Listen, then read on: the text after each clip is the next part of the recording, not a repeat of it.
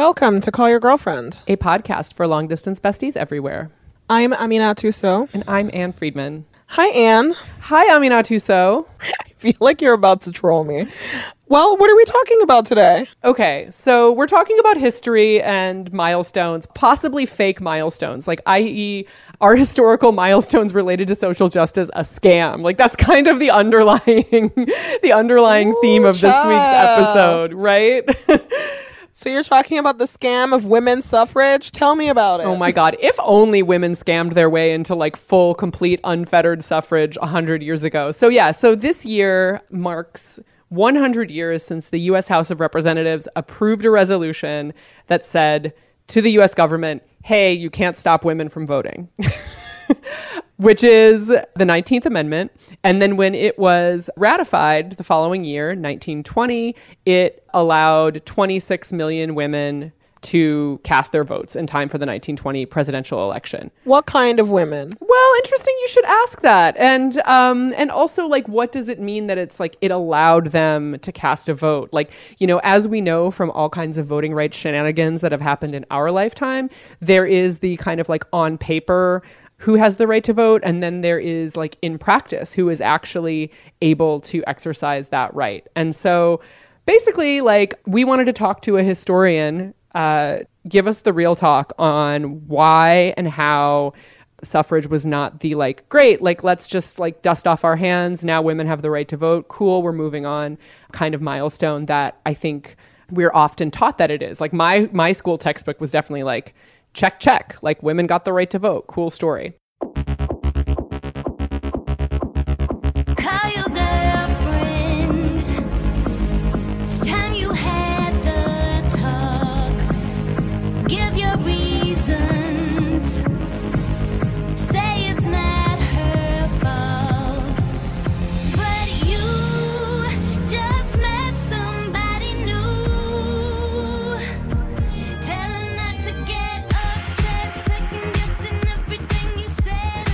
So I talked to Lisa Tetreault, who is an associate professor of history at Carnegie Mellon University, and she's also the author of The Myth of Seneca Falls, Memory and the Women's Suffrage Movement. And I'm just going to let her explain what suffrage or women's suffrage as a milestone was and wasn't all about. Lisa, thank you so much for being on the show today. Great to be with you. We have a big, important milestone you know, that we are kind of right up upon for women's access to the vote. And I'm hoping you can talk a little bit about specifically what that milestone is and what it represented.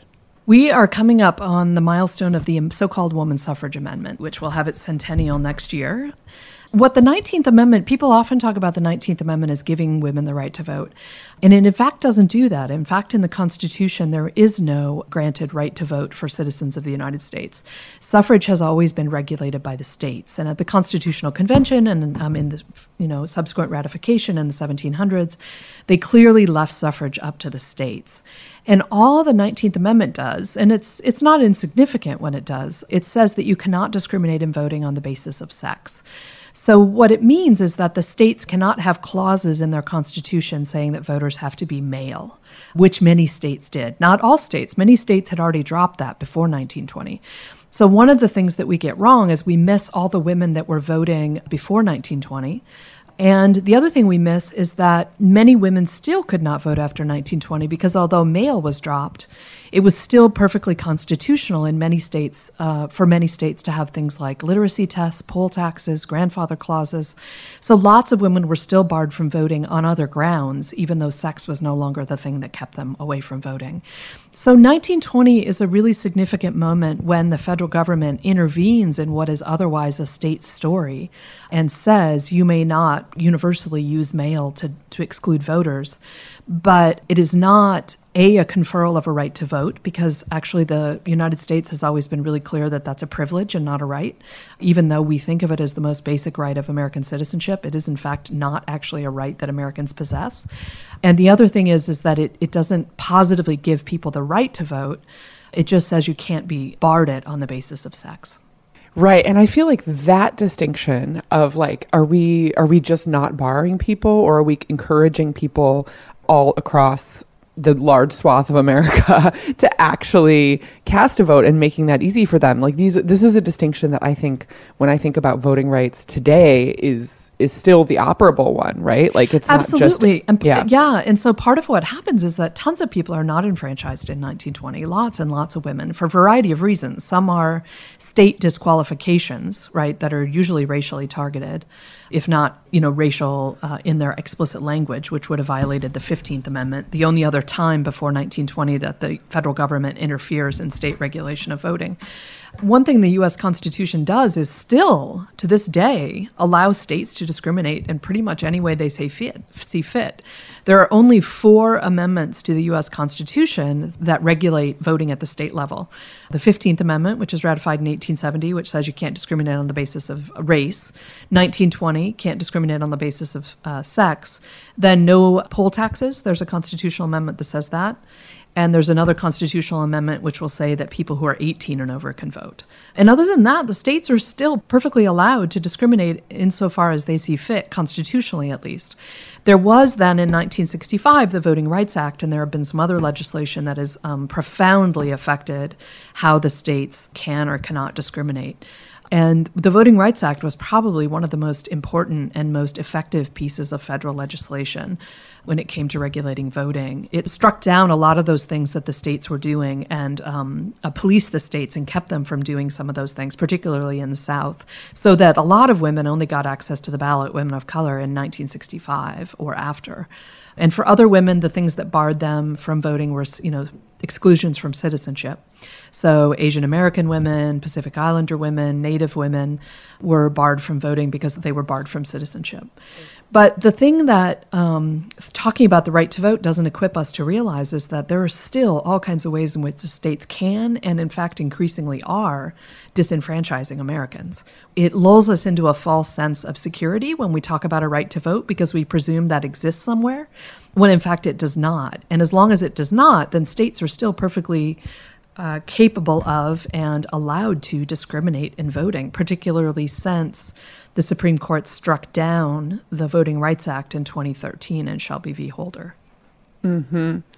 I'm struck by the fact that just how much we want to believe that there's kind of a hard fight for a really clear win, and we just win and we keep going, as opposed to saying... Yeah, exactly. I mean, it's the kind of narrative of American progress that we love, right? There were some problems, but we overcame them.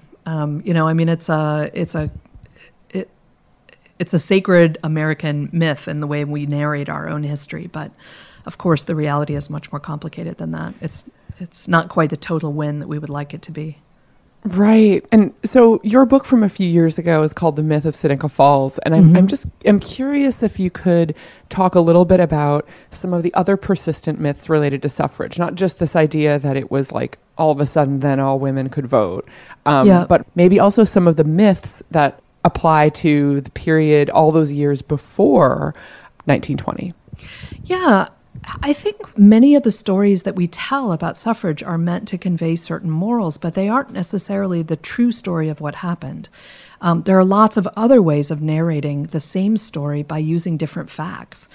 So in my 2014 book, The Myth of Seneca Falls, what I was curious about was not the 1848 Women's Rights Convention in Seneca Falls, but how and where did the story that gets built up around that convention take shape? Because it's not automatic that it would follow from that meeting that it was the birthplace of feminism and the birthplace of the women's suffrage movement. So when and how did that story get born, and how was it used, and what political purposes did it serve? And what I found was nobody really tells that story until the post-Civil War period, like some 30 to 40 years later. And that Stanton and Anthony fight really hard to make and tell that story and persuade the movement that it's the story to know. And they use that story to try to do a variety of different things inside the movement and outside the movement. Inside, there's all kinds of fighting about who should be leading this movement. And inside the movement, Stanton and Anthony clearly use Seneca Falls to say, follow us. We originated the movement, therefore we are the movement, so we are the proper people to follow now, as the movement splinters and goes into a great deal of factionalism. And the thing it does outside the movement is it says basically, we have had a long history of demanding this right, and we should not be postponed any longer. So it does a variety of other political projects as well, and trying to be explicit in our recognition of those political purposes of stories, because I think once we get good at doing that, we can use that skill across a whole variety of ways in which people narrate the past and the present. Right. I mean, I think one thing that we obviously really wanted to talk about and highlight is the way that the narrative of when did white women or women with relative like financial power or class power get the right to vote has sort of become like the voting timeline. You know what I mean? Yeah, it's like yep, it's like absolutely. I mean, we narrate American history according to middling upper white class people. Yeah. So it's as if they stand in for all Americans, which of course they don't. Yeah, and I'm wondering about whether race as an issue even came up I understand it played a role in the earlier founding days of the suffrage movement. I'm curious if you could just talk a little bit more generally about race and about who was sort of held up as the typical voter who's going to get their rights because of these shifts. So yeah, race and racism runs through the suffrage movement in really powerful ways, from beginning all the way through to whatever we want to date the end, and that's of course should be dated well past 1920. But racism among white suffragists is rampant. And for example, when in 1920 the 19th Amendment passes and so many women of color still can't vote, they come to the flagship largely white suffrage organizations and say, "Help us, we can't vote," and they say, "Not our problem." And they basically just throw black women, Latina women, a whole variety of women just under the bus and say that's a race problem, it's not our concern. And the movement always was willing to sacrifice and throw women of color under the bus. It tried very hard to court the white South, the white supremacist South, by saying just enfranchise white women and not women of color to try to get their support. And if you go all the way back to 1869, when the post-Civil War movement takes shape, there is a very famous fight between Frederick Douglass and Susan B. Anthony and Elizabeth Cady Stanton, where the 15th Amendment is proposed by Congress, passed by Congress, says you cannot discriminate in voting on the basis of race. It would have effectively enfranchised African-American men. And Susan B. Anthony and Elizabeth Cady Stanton say, we refuse to support this because, white women first. And it causes a huge rift in the movement. And Susan B. Anthony and Elizabeth Cady Stanton say unspeakable things, using all kinds of racial epithets about Sambo and ignorant black men. And Frederick Douglass says back, we need this. This is life or death. We are having our brains dashed out on the pavement and we are being hung from lampposts. And Elizabeth Cady Stanton and Susan B. Anthony say, no, us first, white women, educated white women before anybody else. They lose that fight. The 15th Amendment gets ratified, but it's just another example of the ways in which the white suffrage movement was willing to define women as white and sort of leave out the needs of lots of other women of color. Right. And then do you see, I guess I'm curious about obviously we talk a lot about the way this is still something that affects feminist politics or movement activism even today. But I'm curious about closer to the immediate aftermath of the passage of the 19th Amendment. Is there something that roots me more in this 1919, 1920 era of once these self-appointed suffrage movement leaders realize that, did they ever have a come around? Did things shift once they felt a little more secure? Okay, we've got our rights. It'd be nice to think that, but no. Largely, they continue to define the movement and the interests that are needed in terms of white women. And like I say, what'll happen after 1920 is not that they continue those self-appointed leaders of the suffrage movement, not that they continue to fight for all women's voting. The National American Woman Suffrage Association, one of the flagship organizations run by Carrie Chapman Catt, will turn into the League of Women Voters after 1920. And what it'll say is we should educate voters so that they can be informed voters. They're not at all concerned for the women of color who come to them and say we can't vote.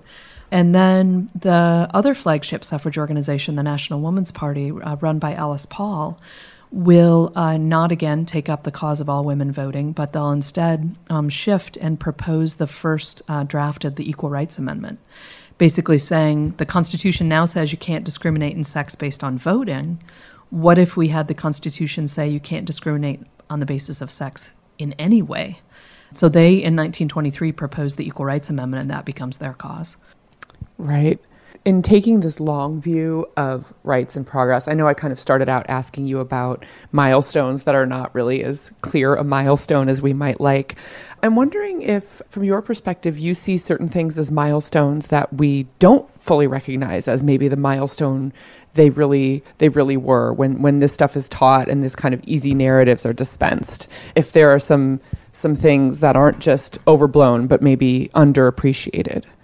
Absolutely. And those would be all the milestones that come after 1920. And those would be when a variety of different groups are brought into citizenship in the United States. 1947, you get Native American citizenship and voting, although for many Native Americans, they see that as a kind of co-optation of their political power and a kind of colonialism and not necessarily something they desire. So I think one of the things we can also think about in terms of milestones is when does enfranchising people take away their sovereign rights? And a lot of Native Americans would see U.S. citizenship and voting rights as something that denied their sovereign rights. 1952, Asian Americans are brought into citizenship and voting. 2000, when the federal court says no territories can vote, Puerto Rico, citizens of the United States, can't vote.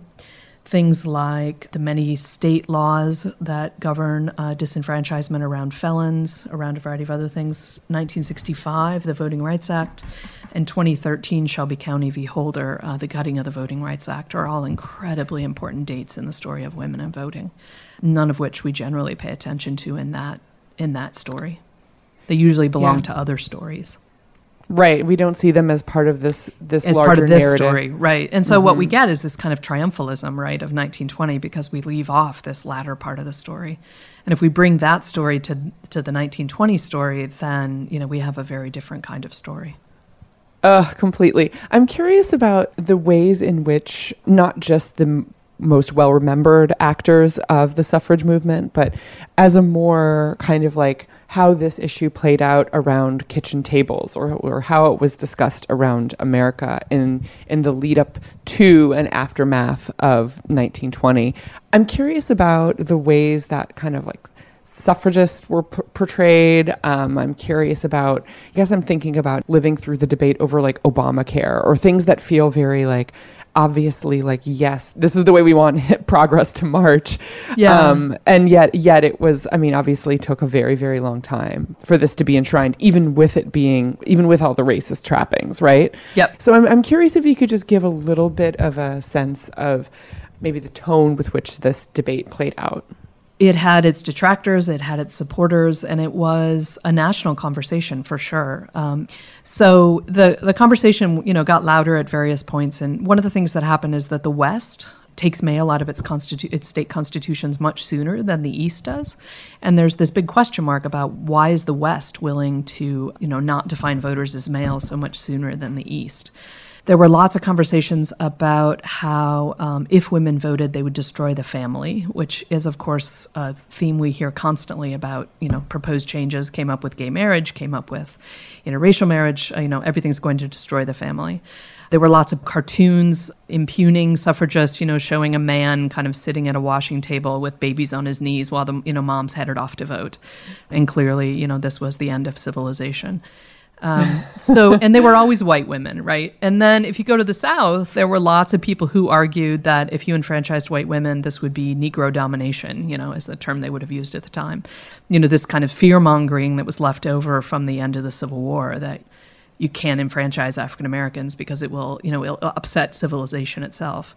So there were all kinds of ways in which the opponents of women's suffrage really catastrophized what would happen if women were, enfranchised, or if, women of color were enfranchised, or if white women were enfranchised. But then at the same time, there were lots of Americans, the way there often are, people who thought this is just not that big a deal. It should be fine to do this. It was a knockdown, drag-out fight around ratification in various states. The liquor lobby was really concerned that if women got the right to vote, they would vote in temperance, which of course they did before the 19th Amendment. The 18th Amendment, put in place prohibition. So the liquor lobby was super afraid of women getting the right to vote. I have to correct my own language, not women getting the right to vote, or women being enfranchised, I should say. So one of the things they did during the ratification fights was in the various states, since states had to ratify the amendment for it to be attached to the Constitution, was, just get the legislators blasted drunk the night before a vote and try to persuade them to vote no. So it was kind of a brawl in a circus in some ways.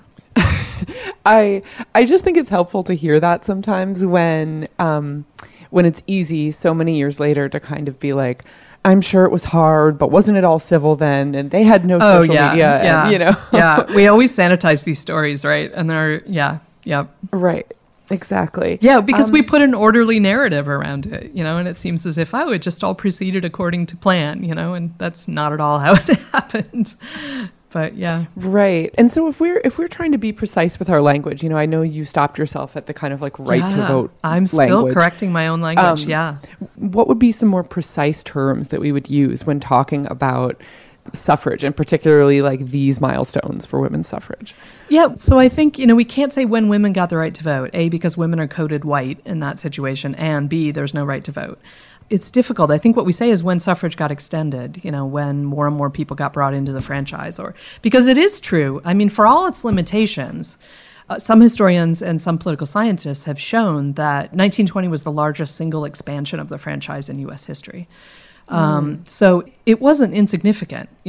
So we don't want to also erase that story in our kind of overcorrections. But I think saying when more and more people gained access to the ballot might be a better way to put it. It's not as catchy on it's definitely not as catchy. Yeah, no, I know. It definitely makes this story a much harder sell. But true, and we like that. Lisa, thank you so much for being on the show. If our listeners want to find your work, what is the best place for them to connect with you? Probably my webpage, Lisa Tatra at Carnegie Mellon University. And there's a couple other podcasts I did there. There is some magazine articles I've written about the centennial, and access to my book and some of my more scholarly work. Fabulous. Thank you so much for being on the show. Thanks. It was great to be with you. Woo, child. The myth of Seneca Falls. Got it. Just like Susan B. Anthony stomping around, claiming her legacy. Like, I hate it. And also, like, I can't help but be impressed by the tactic. Like, you think this is something that people are doing on social media now? I'm like, she was really all about, like, I'm laying claim to this. Susan B. Anthony is like an OG bully. Like, for real. Bullies throughout history. I'm telling you. I know. Only bullies get their name or likeness on like U.S. currency and like monuments. Let's be honest. Real shit. Okay, let's take a break.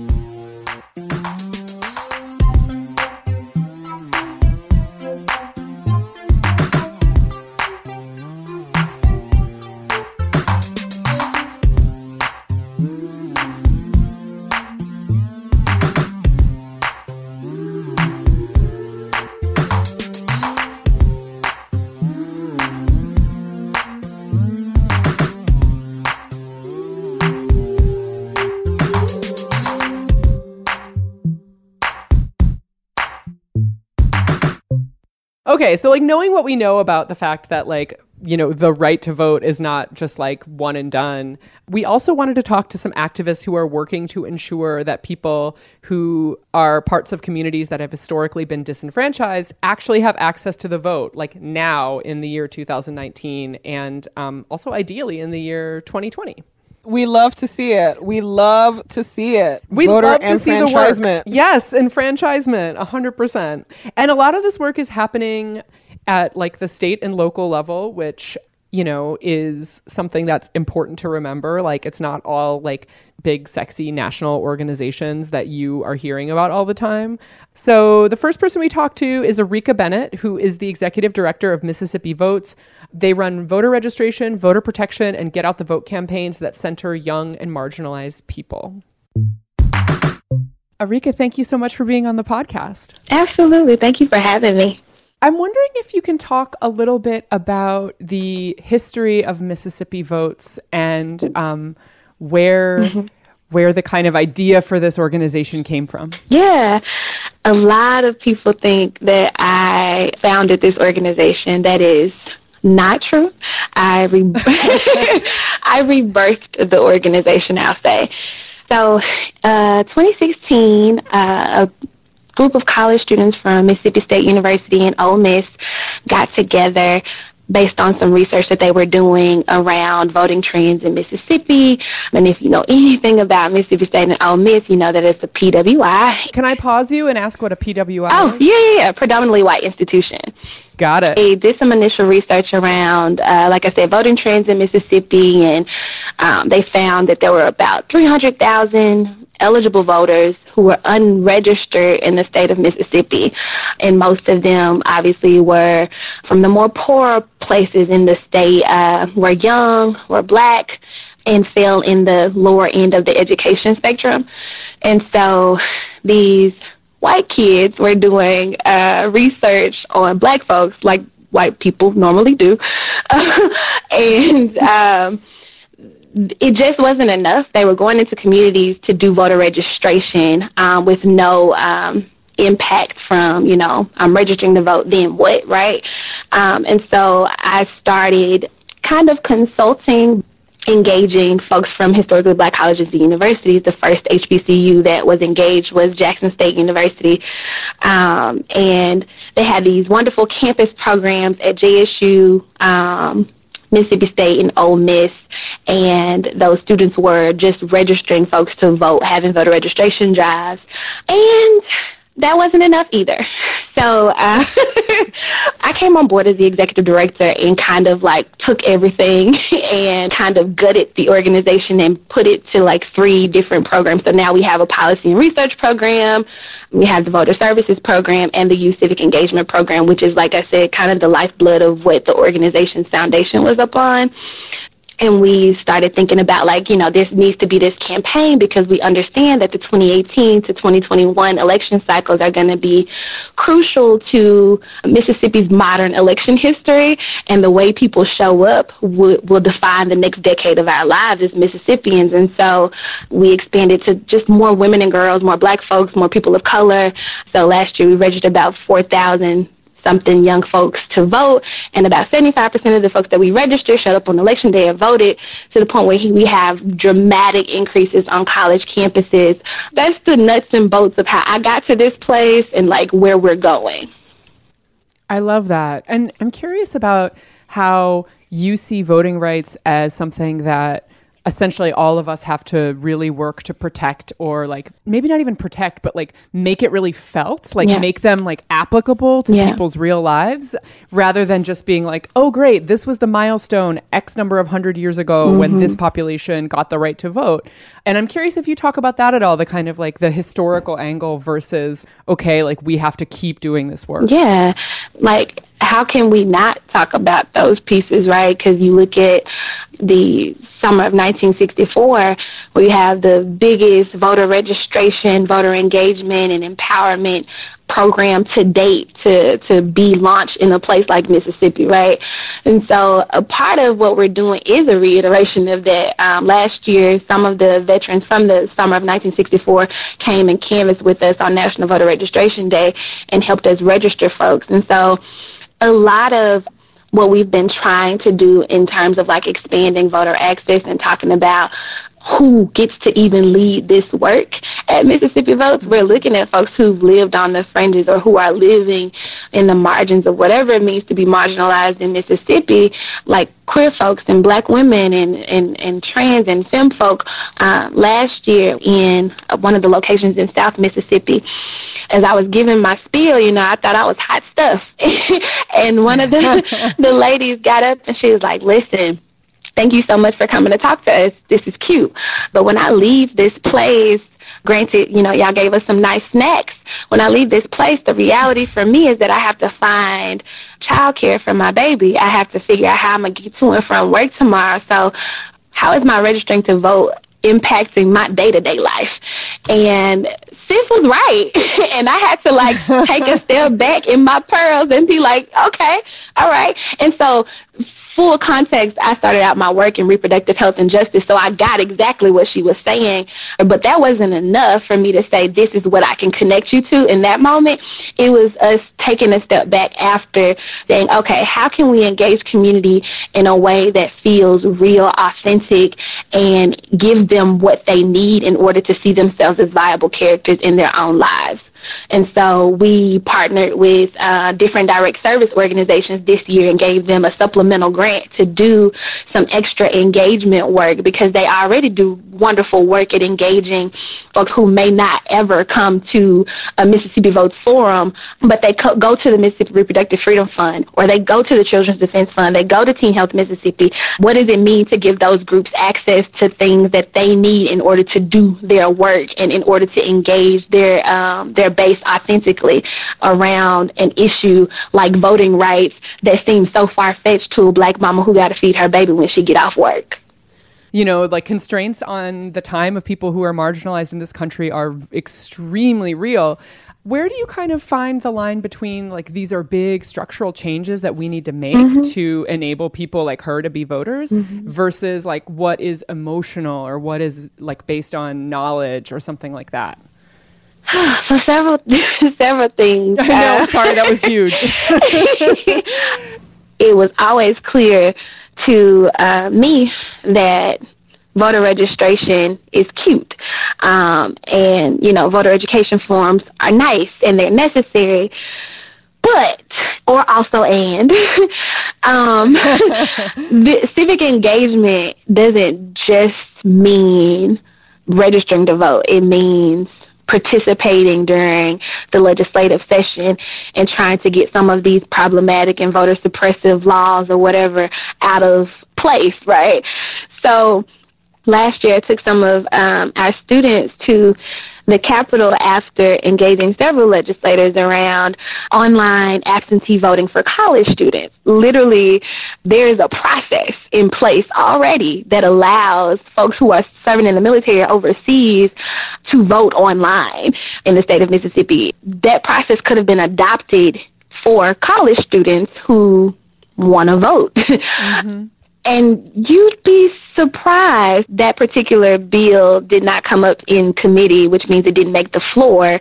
Two, that the legislator that introduced this piece of legislation didn't defend it, didn't offer it to be on the agenda, and also not ran because he was old, but like literally rushed out of the committee room away from myself and about 2 or 3 students when we were like, you said this was going to come. So there's a lot of different layers to this for me, but we literally, in the face of a solution being presented to us, run away from what we say we're going to stand up for in a committee hearing. So yeah. Wow. Like physically ran away from you. Oh yeah. Like made eye contact and like saw me coming towards and walked clean out the door. And it wasn't about me at that point. Be clear, it was about the young people who were with me, because they're in a position where they see power an elected official seat, right? And so there are so many different solutions that already exist that we could be utilizing to expand voter access. Well, it's convenient for them, right? Like, it's much more convenient to be like, oh, young people just aren't interested in voting than it is for them to take some responsibility for the ways people have to actually cast a vote. Yeah. And it's stressful and it's disheartening, but it's also like encouraging, because a couple of our students, they were like, you know, this is kind of trash. I'm going to run for office. And so, yes, and so, the best outcome. You know, and so part of it is like, all right, cool. We want young people to be excited about not just participating in the electoral process, but also running for office because they can. So a number of our students, maybe 2, have decided to seek public office, and I'm excited and proud of them for even doing a thing like that, because I would be scared out of my mind. But yeah. Have you ever thought about running for office? In my dreams? No, I haven't. I think I'm much more effective in this capacity and or in the classroom. So. Okay. I'm just saying, I'm listening to you and I was like, my donor button finger is itching. That's all I want you to know. If our listeners want to learn more about the work you're doing or support your work, where can they find it and where can they find it? Yeah, we are super funny and interactive on Twitter. So Twitter, Great. Instagram, Facebook, it's all at MSVOTES. And if you want to learn more or partner or send us nice gifts, you can email us at info@msvotes.org or visit msvotes.org and see all the cool stuff on our website. Awesome. Arika, thank you so much for being on the podcast. Absolutely. Thank you for having me. Go Arika Bennett. This is great. This makes me really excited. I know. Okay, well, just hang on because we're not done yet. I also chatted with Dawana Thompson, who is the founder of Woke Vote. She is based in Birmingham, Alabama, and Woke Vote activates, trains, mobilizes all kinds of amazing active verbs, historically disengaged voters of color. And she is really out here doing the work of hello, we did not pass something in 1965 or 1920 and call it a day. This is something we have to actively protect month to month, week to week. Dawana, thank you so much for being on the podcast. It's exciting. I'm excited to be here. So when we talk about suffrage or the right to vote in 2019, I would love to know what that means to you in terms of what you are seeing on the ground with the work that you're doing. Right. Well, and as a Black woman from Birmingham, from the South, I think that we've historically had an odd relationship with the right to vote, with the activism that it took to actually secure that right for people of color in the South. And so I think that, when you think about 2019 and the fact that we're still fighting to increase access to voting, to make sure that people aren't, being impacted by voter suppression and voter intimidation, while there's been quite, some great strides made, we still have a lot of work to do, and it's just prevalent when we look at races like Stacey Abrams' race in Atlanta or Andrew Gillum's race in Florida.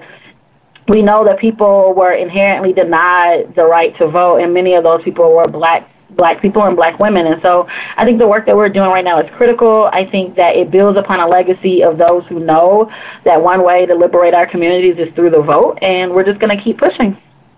Yeah, and I'm curious about what you say to folks who are yeah, we have voting rights. What's the big deal? Someone who might be divorced from some of the issues that you are really seeing as relevant to affecting who is practically casting a ballot. Not just who is sort of on paper able to, but who is really enabled and empowered to vote in our country right now. Yeah, I think that, one of the things we always say as we're engaging is if the right to vote wasn't so precious, people wouldn't be trying to take it away from you. And in some spaces right. And in some spaces that works, and then with some people, it doesn't. And I think what we have really tried to focus on is the fact that voting is a tool in our liberation toolbox. It's not the only tool, right? But for so many people, the first sort of entryway into justice work or into activism is through the vote. And so we try to help them to understand that while every time we cast a vote, it may not be for the winning candidate, or, we may not always see the turnout that we want in an election, it's a part of a larger process. And so you can't throw away the voting part of the strategy for liberation. And I think that helps people to really reimagine what voting is and why it's important.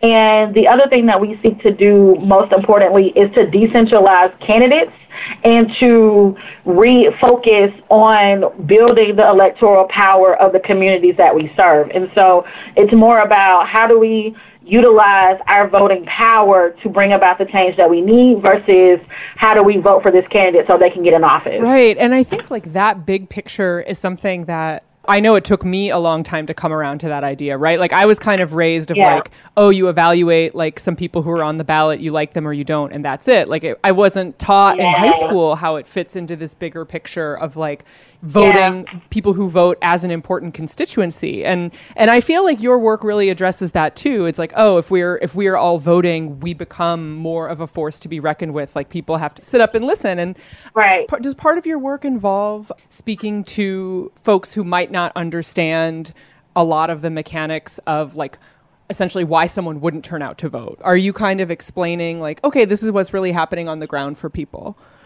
Yeah, all the time. How would you kind of explain that to someone who is maybe like, listen, like I vote all the time. What's the big deal? When you haven't had a burden or a barrier to voting, there is this privilege of being able to walk in and cast your vote that you don't even recognize because you've never had that experience. But if you're someone who has attempted to register to vote, show up, the machines don't work, show up, someone tells you you're in the wrong place, show up, someone tells you that, oh, you can't vote because last week we changed the rules. Like those kinds of things are happening in so many spaces, particularly in marginalized communities, that it has created a disdain in a lot of ways for the process. And so when we start to give those real life examples of how people are, experiencing their voter suppression and voter intimidation, that begins to change the conversation. Because, for most people, if they haven't experienced it, on the surface, it seems like everybody can just walk in. On the surface, it seems like everybody has access. But when you start to show that, whether it be through video or our favorite is bringing people who've been impacted by voter suppression or voter intimidation and like letting them tell their story in those spaces and lifting those voices up, it automatically changes the conversation for people who are like, oh, okay, well, I see why this is an issue because, right, if all you did was move and for some reason no one, allowed you to update your voter information, that's a problem. And so I think it's giving people real life examples a lot of times and taking it like out of this narrative of if it's accessible to me, it's accessible to everybody, and helping people to see it like, no, actually your neighbor, someone in your community was not able to vote because of something erroneous, right? And I think when you do that, that helps with the conversation a little bit more than just saying, let's all fight for this because some people are having issues and some people aren't. Yeah, and I feel like I have to ask you, as we're all like watching these 2020 Democratic candidates fight it out, I hear what you're saying in terms of like, look, this is about building a broader base of power. This is not about one candidate. But, when it really comes down to it, when I think about, like, for example, all that energy behind Obama, I think about people who were really drawn into the process by that one candidate, right? And I'm wondering how you balance those things of like both people understanding the big picture, but like at the end of the day, it's easier to get out of bed for a candidate you just really believe in, Right. I think while I agree with you that I worked on both presidential elections for President Barack Obama, and there was something absolutely magnetic, something just insane really about those two election cycles. But what I would say is this, and I have to believe it to be true. One of the things that I was taught when I was working on President Obama's campaign in 2008, he told us, he got on the call one day and he said, listen, people are going to come in for me, but they're going to stay for you. And what he meant by that is people, are going to get excited about what they may hear me say, but whether or not they stay in this campaign and whether or not they stay involved after this campaign and whether or not they feel empowered is really based on their interaction with you as an organizer and you as a person that's talking about, what our policies are. And in that, he really emphasized the power of the organizer and the power of our voices and how we can change our communities. And so what I've seen is that, yes, a candidate that can embody and move us is a luxury. It is a privilege. It is not something that should be incredibly necessary to motivate people, especially when people are hurting, especially when people are being left out, especially when there's so much at stake.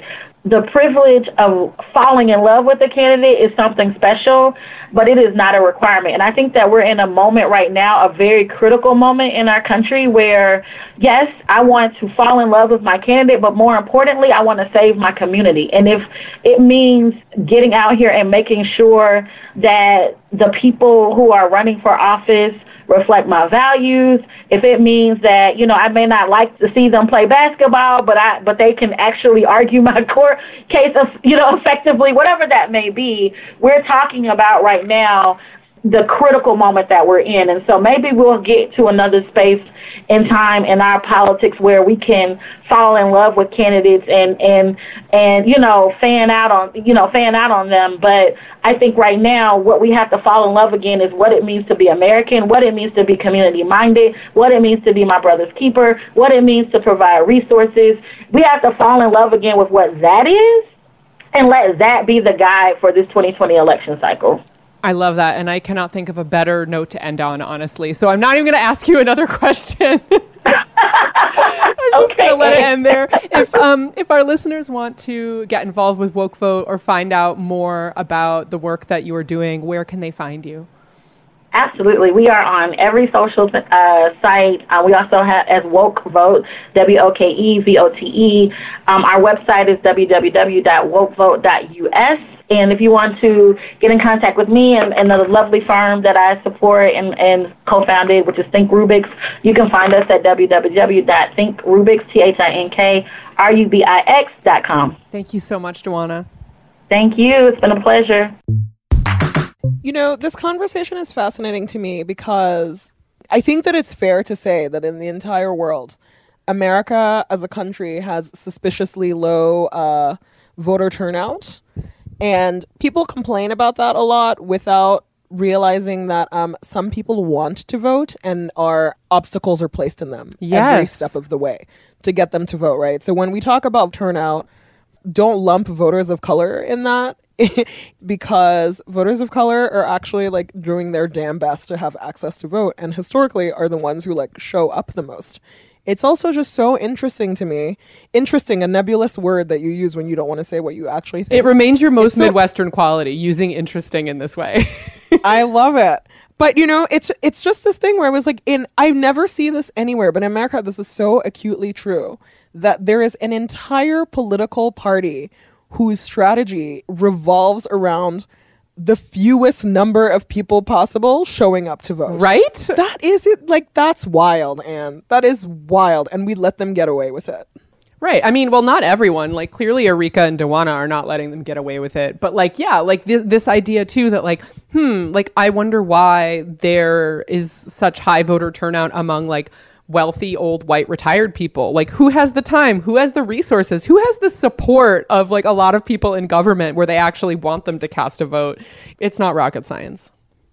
Oh my gosh. Well, I am really grateful for all of these people doing the hard work because it's important right now and it'll be important in the future. Yes. So thanks to our guests, Lisa Tetreault, Erika Bennett, and Dawana Thompson. And we will link to Mississippi Votes and Woke Vote in the show notes if you want to click through and maybe kick a little money their way, see about how you can get involved if you live in one of the areas where they work, or maybe just signal boost, tweet and support the work that they are doing because now is definitely the time to do it, like not 2 weeks before the presidential election in 2020. Woo! See you at the polls, boo-boo. I will see you at the polls.